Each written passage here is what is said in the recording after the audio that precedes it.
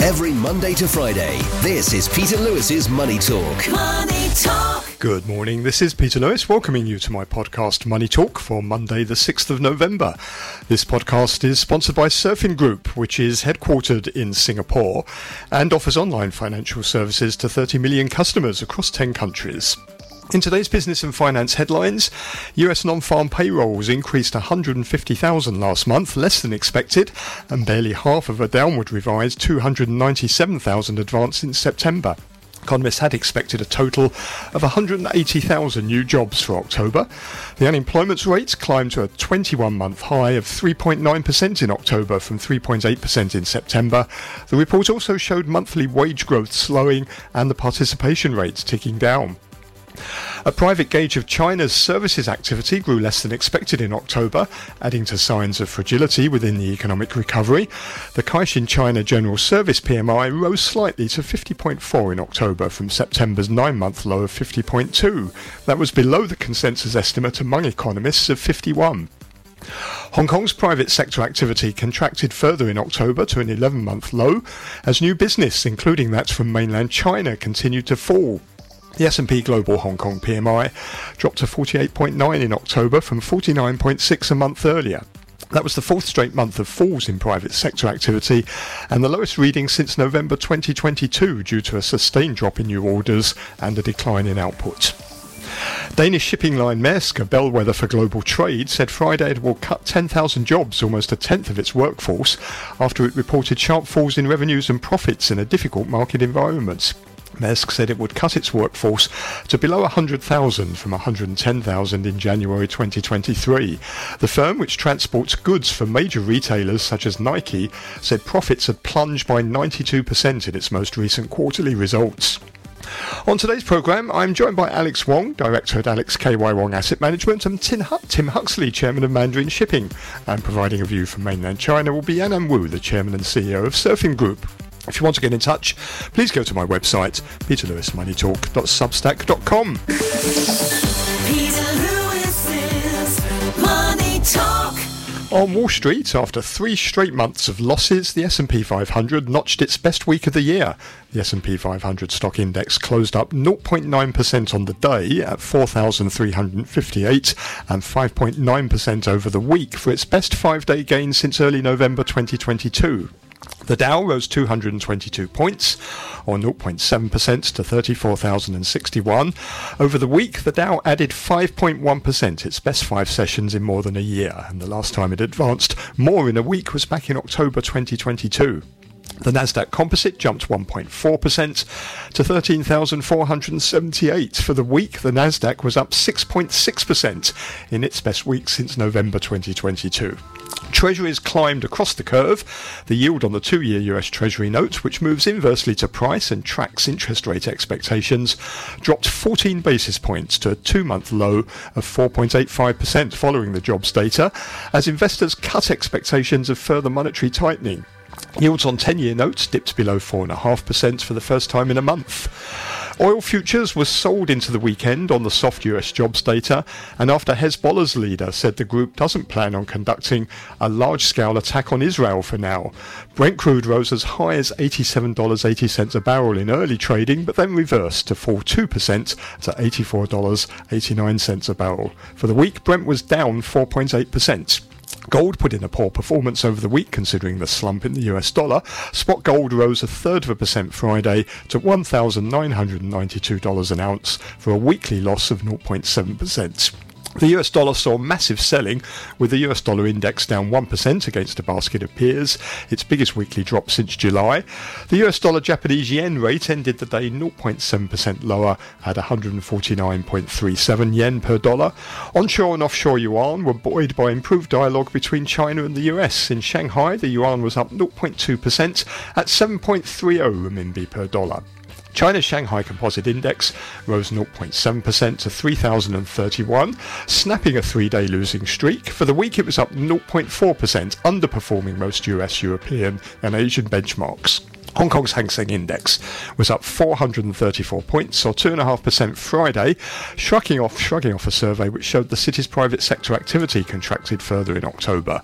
The Hang Seng saw a weekly gain of 1.5% to its highest level in over 2 weeks, and its second straight week of gains. Looks like that may continue at the open this morning. Futures markets pointing to a gain of about 100 points for the Hang Seng, that's 0.6%. The index projected to start the day and the new week at around 17,765, and you can get more details on the latest market movements in my daily newsletter at peterlewismoneytalk.substack.com. Every Monday to Friday, this is Peter Lewis's Money Talk. Peter Lewis's Money Talk. Part of a brand new week. Let's welcome our Monday morning guests. We have with us Alex Wong, Director at Alex KY Wong Asset Management. Morning, Alex. Hi, morning, Peter. And also joining us, Tim Huxley, Chairman of Mandarin Shipping. Morning to you, Tim. Good morning, Peter. Non-farm payrolls increased 150,000 last month. That was less than expected, and also barely half of a downward revised 297,000 advance in September, a Bureau of Labour Statistics report showed Friday. Economists had expected a total of 180,000 new posts for October. The August figure for new jobs was also revised downwards by 62,000. The unemployment rate, that climbed to a 21-month high of 3.9% in October from 3.8% in September. The survey of households showed a more than 200,000 increase in those who'd lost their job or completed a temporary one. And the report also showed monthly wage growth slowing and the participation rate ticking down. Average earnings edged 0.2% higher. That's a slight slowdown from the 0.3% increase in the previous month. Earnings were up 4.1%. from a year earlier. That's the smallest annual advance since mid-2021, following an upwardly revised 4.3% in September. And in a departure from the recent trend, the supply of labour declined, prompting a drop in the participation rates, the share of the population that's working or looking for work. That's the labour participation rate. It's at 62.7%. Alex, are we seeing now the first signs of maybe the employment market starting to crack in the US and slow down? Yeah, I think so. I think we probably will have, we are seeing the impact of the high interest rate finally. So I think this is impacting the employment market. So very likely, I think this may continue as a trend. Yeah, I think that's certainly the case. People are just not spending the money, and you've seen that with that mention you made about Maersk, their issues at the moment, and. Yes, I'm not particularly upbeat about expectations for the next few months. We're starting to see, aren't we, layoffs increase in certain sectors like the financial sector, like technology, and now we have that Maersk news as well. There are signs, aren't there, Alex, that these layoffs are starting to pick up? Yeah, I think for finance sectors, because actually the market actually have been going nowhere, especially in certain parts of the world. So I think that probably is the part that we will probably continuously lay off. And for the tech, I think many companies actually are downsizing because probably of the advance of AI. Of course, we probably may see some pickup in AI jobs as well. And I think probably we may see the real economy to start to suffer, because right now probably we may see people to spend less, and also I think that they've switched to experience spending more, so that would, I think, affect a certain kind of jobs. Is this what data that we're seeing? Is it consistent with a soft landing that the Fed hopes to achieve, and the economists are saying that they are going to achieve? Is the data in line with that, or has the Fed overdone it, and is it at risk now of tightening us into a recession? I think they probably eventually would have overdone it. I think they probably may still let the high rate to stay for quite some time. Right now, people are expecting the rates to peak, but I don't think they would go down. So I think we probably may still see the Fed overdone the situation. In your industry, Tim, are you seeing signs at all of a recession? Oh, well, certainly. I mean, as you see, that data from Maersk, I mean, since cutting their January 2023 headcount by 10,000, their third quarter profits came in at 538 million. Now, this is one of the largest container shipping companies in the world. So their third quarter profits in at 538 million. previous September third quarter in 2022, it was $9.5 billion. What a turnaround! That is a pretty spectacular decline. Yep. Now then, shipping always has its own particular issues, but this very much does reflect what is going on in the wider world. And we are going to need an upturn in trade, which doesn't seem likely at the moment. So what you're going to have is ships being pulled from services, trying to reduce capacity. Maybe some of the older ships will get recycled. But then we've got actually quite a long-term problem here, because over the next 18 months, you've got more new container ships being delivered from shipyards than you've had in the whole of the previous 5 years. And this is a massive hangover from when, during COVID, these companies were making so much money. And a lot of it was being invested in new ships, environmentally friendly ships which can run on LNG, ammonia, various other different alternative fuels. So there's been massive investment in the industry, but it all means extra capacity. Now, fine, 90% of everything goes by sea, so this is a critically important industry. But you've now got this massive overcapacity, and that will take years to work your way through. Is this boom and bust normal for the shipping industry? Does it normally go through these cycles, or is this one a bit extreme because of COVID, when, as you say, they were just making massive amounts of money, weren't they? They were shipping a lot of goods, so that there was high demand, and now that's all gone into reverse. Is this more extreme than normal? This, in the container sector, this has been particularly extreme, but boom and bust is the nature of the shipping business. This is not a business for widows and orphans by any stretch. And but are we going to have issues with shipping companies going bust or whatever? Well, there was so much money made over the previous few years. They have all managed to pay down a lot of debt, and so there was quite a lot of money in the system. But you can burn through that pretty quickly. So we're not looking at a really great outlook for into 2024. I mean, and the CEO of Maersk, he said things better improve, or 2024 will be dire. Right. So, with companies going under. Well, could be, but if shipping has this amazing ability to sort of readjust, and so what we'll see capacity withdrawn. People will stop ordering new ships. Values are much lower, and the cost of a ship, because I mean the second-hand market for ships is a market in itself. It's like real estate, and those values are coming down. So. But this is the magnitude of this overcapacity problem we've got in the container sector at the moment is going to take quite a long time to work through. So I'd hold on into next year before you start putting your money into it. And I just look at it. I mean, I was actually in Europe a few weeks ago at a conference. I was chairing a panel there, and I had 4 ship owners who between them own over 200 bulk carriers. And I asked the final question I asked them was, if I give you $100 million, what are you going to do with it? Where would you invest it? And it wasn't, I'd invest it in economical bulk carriers or something. Each and every one of them said 3 months treasuries. So they're not looking to invest. Not in their own business, No. then.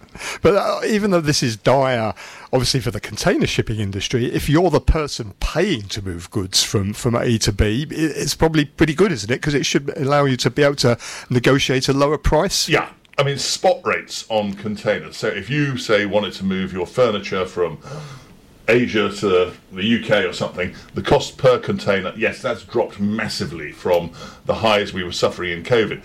Now, so yes, the cost of moving one of these metal boxes has dropped, but the problem is that people are not buying what you carry in those boxes. So there's actually, so it's all round. It's this circle we've got, which is driving everything lower, and shipping is just part of it. And you say there's been sort of overcapacity now. They've presumably didn't see this coming. They carried on ordering new ships, and these ships are being built, but there didn't seem to be any sort of forewarning or any sort of foresight about interest rates were going to go up, and the economy was going to slow. Ship owners are their own worst enemies some of the times, and they'll always sort of say, well, wait a minute, look, the earnings are really good, I'm going to order a new ship, and so, but I hope nobody else does. But of course, everybody does. So Right. you get this sort of herd mentality, and everybody goes in, and the shipyards are out there selling these new designs, and everybody's been making money. So it's just, and interest rates were very low. So it really was very attractive to do it. But sure as the sun will rise tomorrow, you get a surge in new orders of ships, and you will then have a recession. When it combines with a really difficult global economic outlook, then this can be, this is on a scale of, say, the shipping recession we had in 2009, where on certain sectors, I mean, there at that time, the cost of moving a cargo of iron ore from Brazil to China, you'd be paying about $300,000 a day in May of 2008, I think it was. By October, you were down to $3,000 a day. So it swung by 99%. And that's the volatility in the nature. And one of the attractions of shipping. You have to be a bit mad, don't you, to want to be in this industry? I think brave and able to take a sort of reasonably cautious long-term view. Alex, is what Tim's describing here for the shipping industry, which is obviously pretty extreme, is this a warning for the global economy? Because companies like Maersk, they're sort of bellwethers for global trade, aren't they? Yeah, of course. I think people probably should guard against the long-awaited recessions to come, I think. But now the market actually take that as the best case scenario. I think they think if a recession comes, then the US interest rate will come down. So that may be good for stocks. So I think people regard that as the best case scenario. But I think we have to also look at the earnings side, not just on the interest rate side. I mean, the markets were pretty euphoric after this jobs report. I mean, basically they're saying that the global cycle of interest rate rises is over, not just in the US, but also in Europe as well. And the central bank has sort of pretty much confirmed that. Are they right? Are we now at the turning point for interest rates? Yeah, I think probably we may not see the rates to go up, but the point is they will stay high. I think. So this interest rate environment, I think, would stay for quite some time because I think, as I've said, the Fed would overdone it. So eventually, I think people would recognize that. So we probably may still see the impact of high interest rate. The rate right now is still high enough, I think, to deter the economic activities. And when you look at the data, I mean, the way the markets are sort of reacting to that is that we've sort of reached a peak, but at the same time, are they pricing in enough the fact that these rates are not going to come down? No, I think we are actually seeing some kind of short covering last Friday. So we are seeing smaller companies to pick up at a very fast pace. I think that's the characteristics of a short covering. But if you look at ARKK, actually this is up 15 to 20% in just a few days. So I think that is the power of a short covering. But I don't think people are discounting the risk of earnings because they probably may still be covering their shorts on this rally. So what moves markets next then? Because if now, it's been really, markets have been moving, and particularly the Treasury bond market, on whether or not we're at the end of this rate hiking cycle. If markets have now assumed, yes, we are there, that's the end, they're going to stay higher for longer. What do we focus on next now? Is it the economic data and whether or not we're slipping into recession? What is it? I think we'll still be earnings driving the market. So we probably may see polarized performance. So I think we will see a very narrow-based market strength. So very likely we may see second-tier companies to come down because of the risk of earnings. But the big ones, I think people think they will survive, and actually with the help of AI boom, I think they probably may still like companies like those biggest tech. So very likely, I think the market would be tilted towards the biggest one. So if you look at the index, probably you will still feel the market to be okay. But if you look at the Russell 2000, I think you will feel that in a bear market later on. So if the Fed is now done, we've had all this buying in bonds and stocks. They're sort of both going up and down together, aren't they, at the moment, bonds and stocks, where we had a whole period where they were going down together. Now suddenly they seem to be going up again. This rally, though, is it going to run out of steam fairly quickly? I think if you look at the Nasdaq, probably it's difficult to call. But if you look at the Russell 2000, I think it should run out of steam quite soon because the short covering would not last a very long time. I think the most fierce part probably has been done. So we may see some small extension, but I don't think the upside would be too much in the short term, even in the short term. Yeah. The irony is the Fed is sort of been relying on the bond market to do some of the tightening for it, and it's been basically saying it doesn't need to tighten any further because the bond markets are tightening through the financial markets. But that's sort of at risk of getting unwound now, isn't it? If bonds suddenly start soaring like they've done and yields come down, then that sort of tightening goes into reverse. Yeah, of course. But I think if you look at the bond market, I don't think people would be very optimistic towards their long end because they had felt the pain during the decline, and then you are stuck with the bond for quite some time. I think they probably would be very cautious in investing to those long end because even. They probably even would question about the repayment ability of the U.S. government because the public finance actually is quite very messy over there. So I think people probably would put a new premium on those long end. So I think the bond market may not have too much rebound on the long end side. Okay. I mean, Tim, this is a significant moment, isn't it? Because if interest rates now have finally peaked after, 2 years of basically central banks underestimating inflation and having to tighten much faster than they thought to try and get this down, but nevertheless they have done it. I mean, the US inflation reached a peak of almost 10%. We're now down to around sort of 3%. It feels like this is a significant moment for both, not just the markets, but also for the economy as well. Yeah, but I agree. I mean, we're going to be with higher interest rates for some time to come, and we got so anaesthetised to low interest rates and all of the problems. And they did cause a lot of problems. So we're going to have to live with these higher interest rates. And that will probably actually, if there are other factors at play, that's going to hold back on companies investing. And so we're not going to have that growth that would come there. So I'm extremely cautious at the moment. And, I share the view of my fellow ship owners of saying, well, just hold off a bit at the moment. If you look at it through the shipbuilding eyes or the ship container eyes, it's not so great. But if you're a ship builder, you're absolutely running flat out through until 2026. Probably in the passionate hope that your customers are still going to be around then to pick up the ship that they ordered. But it's certainly for the end of this year. I'm not looking for any fireworks. I mean, it's an important point because companies are going to have to refinance at some point, aren't they? Maybe they've locked in, these low rates for a while, but eventually, and not all the companies have, but eventually you're going to have to refinance. And that's when really you're going to find out who's been swimming without any bathing costume on, as Warren Buffett famously says. Indeed. The tide will go out. And that's really going to be the day of reckoning for quite a few businesses.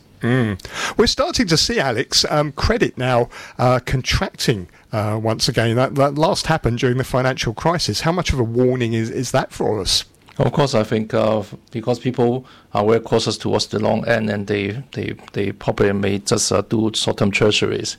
So I think that's why we are seeing credit to lock up. And for companies, actually, they need to refinance at the higher rates, and it is difficult to issue bonds, I think, for those smaller companies. So that's why I think we are seeing credits to tighten, and that I think may be a potential very bearish factor. And are credit spreads widening in the market? That's also another warning sign, isn't it, usually? Yeah, of course, yeah. Now, what about China? A private gauge of China's services activity grew less than expected in October. The Caixin China General Service PMI, it rose slightly to 50.4 in October from September's 9-month low of 50.2. That was below the consensus estimate, among economists, of 51. I mean, Alex, when we look at all the data we had out of China last week, we had the whole series of official data and the Caixin data. Looks like a fairly consistent picture now. Manufacturing back in contraction, services just about holding up, but not great. Yeah, I think, of course, right now China is still facing the problems of its housing market and also the relocation of many manufacturing activities and also probably the global recession risk. So I think that those bearish factors actually also remains on the economic side. But people actually are picking up some stocks because we have so many policies supporting and also the global interest rate peaking scenario also helping. Tim, renewed deterioration, isn't there, in factory activity on the mainland? Well, yes, but also on the service sector. I mean, that was, the great hope that was going to expand, and that's obviously not expanding as fast as what people had hoped. So that, and then the cutback in manufacturing. There is a lot of talk about some relocation, but as we've talked on this program before, I mean, relocating a factory out of China and setting up somewhere else, it's a big ask. I mean, training of staff and all of that. So, I mean, China is still going to remain a critically important manufacturing base. I mean, the average of the two services PMIs, the Caixin and the official one, it's now at a 10-month low of 50.3. And if you're looking within the sub-indices, it seems to be the property sector, investments there and construction that's really sort of dragging it all lower. Yes, and then that has a knock-on effect on industries like steel and cement, and so that's actually a really quite a significant number there. Seems to be weak across the board, really, doesn't it? Is this because of the property sector? Is that really now having an impact spreading out to, other sectors? Because when you look at the whole series of PMIs, they really were, well, as I say, weak across the board. Well, property is such an important factor in the whole Chinese economic story. So if there's bad news there, then it will ripple through the whole economy. What's China got to do to try and avoid, the economy slipping further? Oh, Peter, that's a heck of a question. I mean, what has China got to do?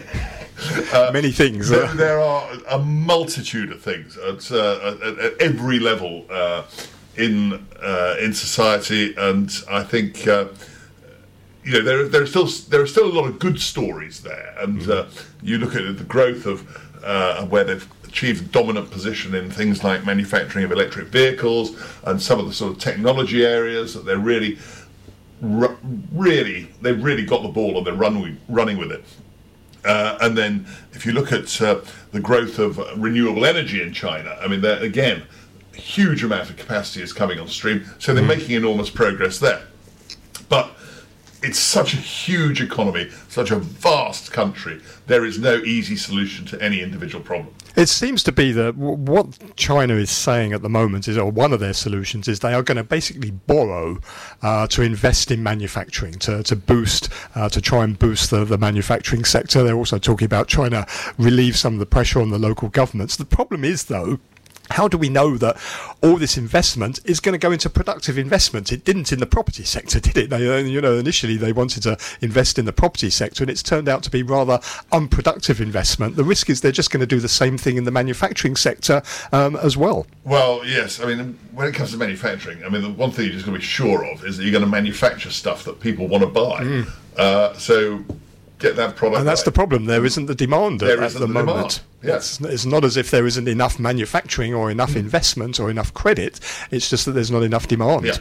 And I think that's, at the moment, until people are more comfortable, until people are more confident, that's the situation I think that will actually continue. And what about Hong Kong? Hong Kong's private sector activity, that contracted further in October as new business, including that from the mainland China, continued to fall. The S&P Global PMI dropped to 48.9 in October from 49.6 a month earlier. That's the fourth straight monthly fall in private sector activity. Alex, also this has been combined with the news from Paul Chan that our economic growth is going to be revised down. It's going to provide a new forecast this week. What's your assessment? I think Hong Kong actually is very gloomy right now, because if you look at every pillars of the economy, we are facing challenges. So I think it probably makes the economy to still go down, I think. Because if you look at the private consumption sectors, I think many Hong Kong people actually are spending on online shoppings from China. And then even for the experience spending, they are going to Shenzhen now. So very likely we might continue to see the retail market to shrink. And then for the housing market, I think probably, hopefully, we will stabilize, but I don't think we would have too much activities.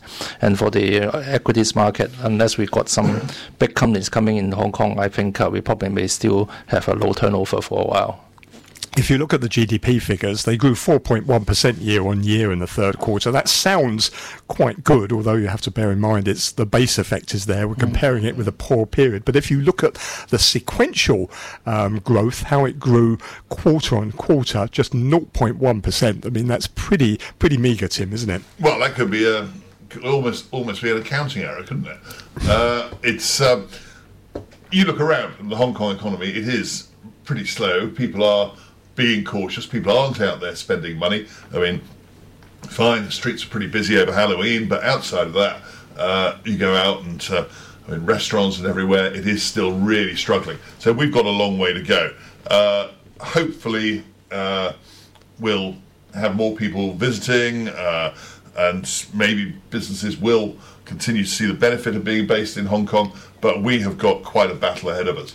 We're also having issues on our financing, aren't we? The budget deficit now. We've got the new race to see who can come up with the next estimate of what our budget deficit is going to be. But Deloitte is estimating about 130 billion Hong Kong dollars. Paul Chan was saying 50 billion at the beginning of the year in his budget. Is this becoming a problem as well, or are we in a good position in that at least we can borrow? I think first of all we can borrow, but if you want to solve that deficit, I think you need to see a revival in land sales.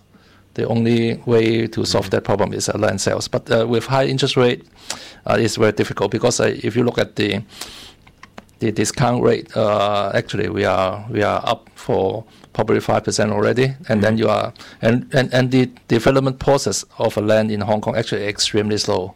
So we probably may need to discount that rate for 7 to 8 years. Then that means we have a very huge depreciation in land value, and the government is not willing to accept that. So I think that's why we are seeing no land sales at all right now. So I think if we cannot solve that problem, if the government do not want to sell the land at the new reasonable level, then I think we probably continue to see the deficit to balloon. Yeah. I think the figure was the revenue from land sales is only about 18% of what was forecast at this stage of the year. So a massive shortfall. Yeah, I think another thing is that they need to speed up the development process in Hong Kong. I think that the red tapes are too serious in Hong Kong right now in development of land sales, the development of a property. So I think that they need to speed up that so that we can discount less, 2 years less, and that is helping at least 10% of the value. Tim, this is there's going to be a lot of focus on this, isn't there? I think in the coming weeks on our revenues, on our budget deficit, on the decline in our reserves. So I think some people are going to start to get quite worried about it. But we've always had that. I mean, we always, undershot or overshot on estimates. It would seem not very good at forecasting, really, are we? No. So let's sort of see how that evolves. But the fundamentals are there. It will be a difficult period ahead, but how many difficult periods have we come through? I mean, I tell you what, I'm feeling a lot happier going into next year of not having sort of quarantine and all the COVID restrictions and everything. And we'll come through it. And there's always a silver lining somewhere. I remember, we were talking about the container shipping industry. COVID was their all-time boom.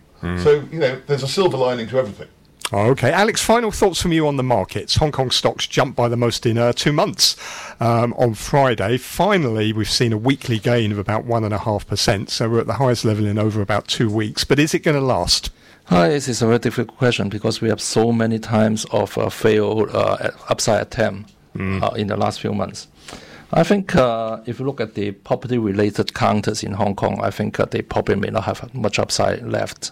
And the big techs, I think, are mainly on short covering strength because the sale of big shareholders still remain. So I don't think that they probably may have too much upside. If you go for the big ones, I think Hong Kong EX probably may be the only one worth to try because probably may finally get some companies to come to Hong Kong to list. So I think if you look at the overall picture, this is not too sexy right now. But the good thing is that we are seeing some strength in certain counters like Lenovo, Xiaomi, and the EV sector. So some people are picking up values in Hong Kong right now.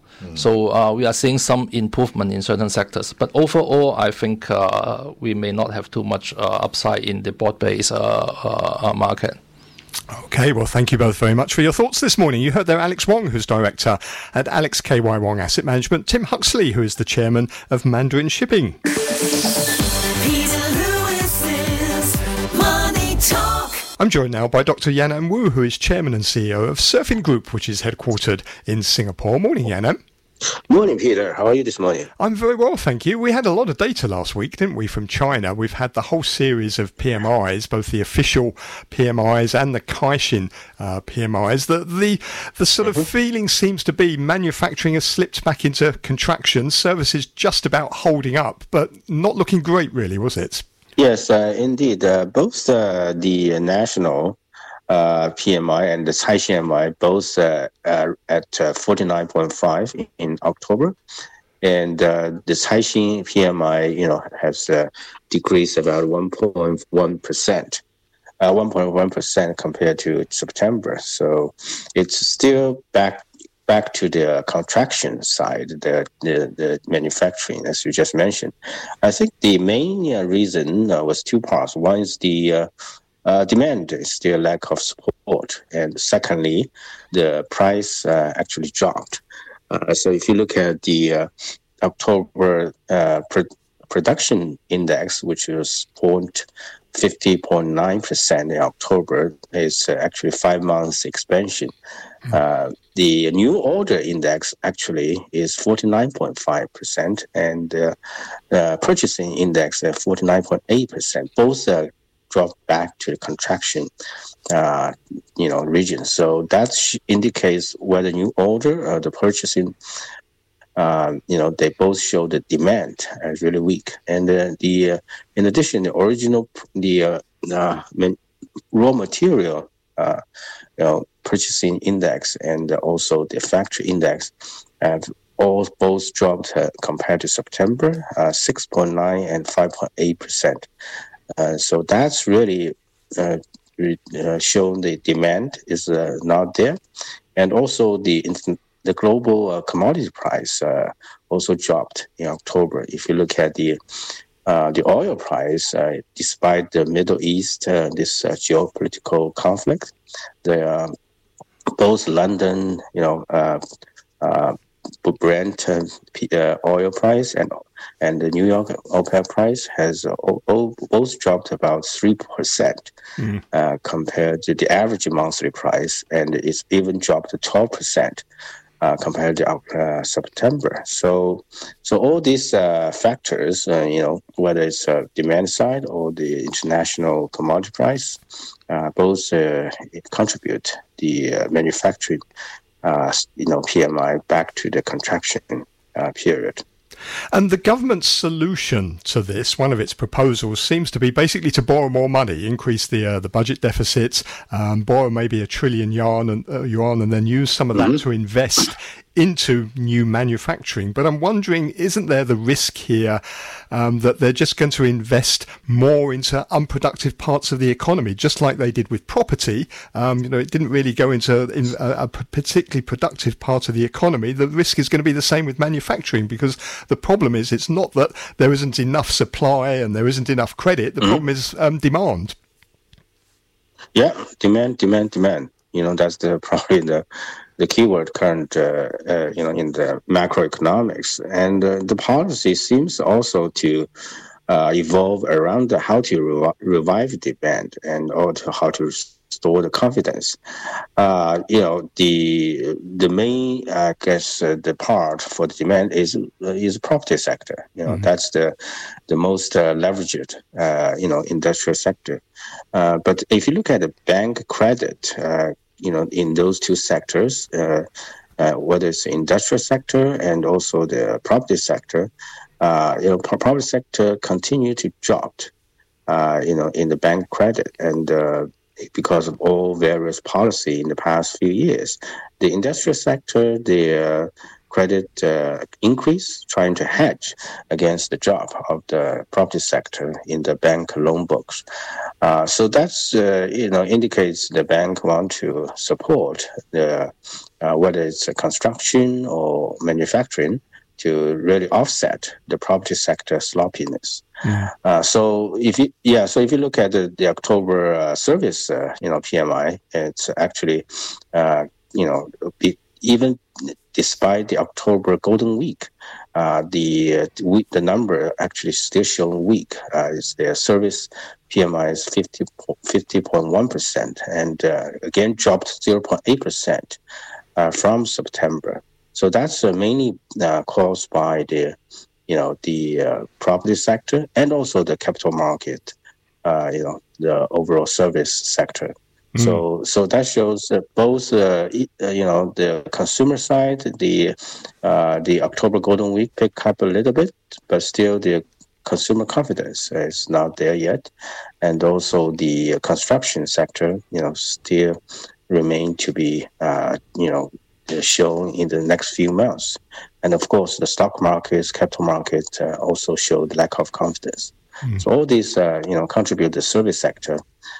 Or the demand side is still kind of weak and sloppy. Yeah. As you say, this is really a confidence issue. I mean, people have lost confidence in their housing markets. I presume there's also worries about employment as well, particularly when you look at those Caixin PMIs, because so many of those companies are crucial to job creation on the mainland. It's these private enterprises that create about 80% of the jobs. Is there a worry now that the weakness will just stop firms hiring, and that will also drag on consumer confidence, I presume?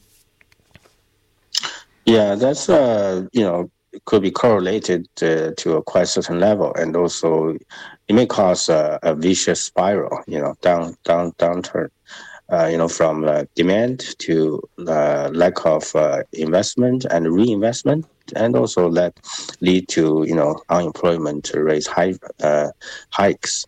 Again, that leads also to the even weaker demand. So that's kind of a spiral cycle. So that's why I think in this recent, just concluded the Central Financial Committee meeting, there's quite a few policies related to how to increase the financial investment on the national level to be a more strategic policy. I think the most focus is on three areas, so-called that's related to the productive housing, to make sure the average, the lower income can have housing to live, and also the second is the so-called the village among the city to try to renovate. So that's the second part since 2014 regarding the sham house building reconstruction. And thirdly is around the public infrastructure investment. So all those three areas trying to offset the sloppiness in the property sector. And if you look at the government local vehicle, that level is very high. That's why I think we have seen the 1 trillion RMB government bond special issued for just announced by the PBU, by the Minister of Finance. Actually, 500 billion have to spend by the end of this year in the fourth quarter. So that's trying to offset the debt level in the local government vehicles. So in certain province, the average government level debt has reached 75%. In certain areas, even government local debt level has reached over 100%. Especially the local government vehicle has reached a maturity hike as of this year. So 2023 alone, the overall the maturity level of government local vehicle has reached 5 trillion, and that's the highest peak since the last decade. So what? Yeah. What does the government propose to do about that? Is it saying that it's going to take that debt off of local governments and put it on like the central government's balance sheet, or does it still expect the local governments to bear the losses? Because the losses are huge, aren't they? Someone's got to bear these losses somewhere. Where does Beijing think those losses should be? Yeah, I think the central government's bond, the 1 trillion one, trying to use as a leverage to increase more, the debt payment for local government. Just 1 trillion national government debt is not sufficient to pay all of the local government, debt.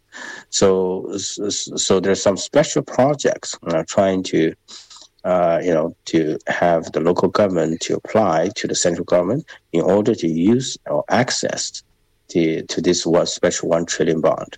So, and this local government still have to put in additional, spending for accessing this national debt, government debt.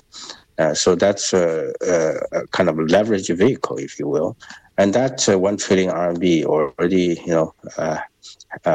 contribute to the deficit GDP ratio from 3.3%, at 3.8 trillion deficit to 3.8%, about 4.8 trillion RMB.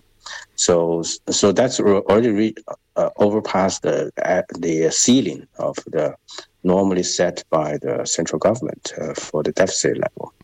So the local government still facing quite significant pressure despite this 1 trillion RMB support, because the land selling revenue continues to drop for local government, because that's mainly the government revenue income, where it come from.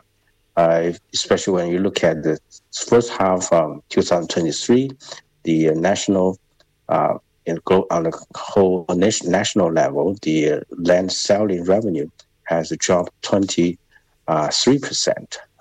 compared to last year. So that means the revenue continue to drop local government, but the maturity of the local government vehicle debt still reach a hike.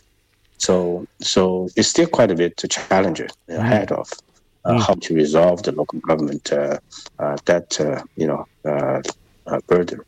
And of course, this is all hanging over the markets as well. If we look at the performance in both Hong Kong and Shanghai, the Shanghai Composite is year to date, it's down 2%. The Hang Seng is even worse. It's down almost 11%. It's the worst performer among the major global equity index gauges. And foreigners have been selling mainland stocks in record amounts over the last 3 months or so. What's it going to take to get confidence back in the markets and to get a rebound going here? Yeah, indeed. Both Asia and Hong Kong Hang Seng Index are the two worst performers, so far among the global major capital markets. And if you take a 3-year level, for the last 3 years, the most performing, capital market globally actually from India, that's what you normally covered in your Indian podcast, and also Indonesia and Vietnam. So those 3 emerging markets actually pick up the momentum for the last 3 years, showing the capital market confidence and also the supply chain dividend for those regions. Even NASDAQ for the last 3 years is compared to these 3 emerging markets actually show a less underperformance. In contrast, Shanghai stock composite has still, battling around the 3,000 point level. That's it was some joke about, this is the 50th time that since for the last 20 years, the Shanghai composite has still battled around 3,000 point level. On one hand, we recognize that indeed the capital market has a much higher market capitalization compared to a decade or 2 decades ago. But this year alone, the IPO level in Shanghai and Shenzhen actually is the highest among the globe. So even surpassed the US IPO level. So that means supply is still driving, is contributing a lot to the stock market, and that itself has caused the underperformance because there's just not enough liquidity in the capital market with such a high level IPO. Secondly, so-called northbound hot money, basically the foreign investor, lose the confidence or has, show uncertainty for the Chinese capital market. So they basically left, gradually leaving the Chinese capital market. And that alone has caused the downward pressure and even caused more negative confidence to the domestic investors. So those two factors, I would say, IPO level and also the import of the downward price has caused even more confidence drop for both sides. So it's all about confidence, how to restore the confidence back, and the reverse expectation for the capital market is the main work had to do. That's why the capital market calls for the national, the Huijin capital, whether it's the government intervention or the Huijin money has to inject it into capital market to show a so-called national team has to support this capital market. Okay, well, Yanan, it's always a pleasure talking to you. Thank you very much indeed for coming onto the programme this morning. Thank you, Peter. That's Dr. Yanan Wu, who is the chairman and CEO of Surfin Group, headquartered in Singapore. You're listening to Peter Lewis's Money Talk. Money Talk. Thank you for listening to Money Talk this morning. You can find more details about some of the topics I've been talking about today, along with information on other headlines and market moves in my daily newsletter. Take a look at peterlewismoneytalk.substack.com. I'll be back with another show tomorrow. Joining me then will be Asian Fund Management Industry Consultant Stuart Aldcroft, James Wong, Chief Executive Officer at Cathasia Securities, and our US economics correspondent, writer and broadcaster Barry Wood. Bye for now. Money Talk.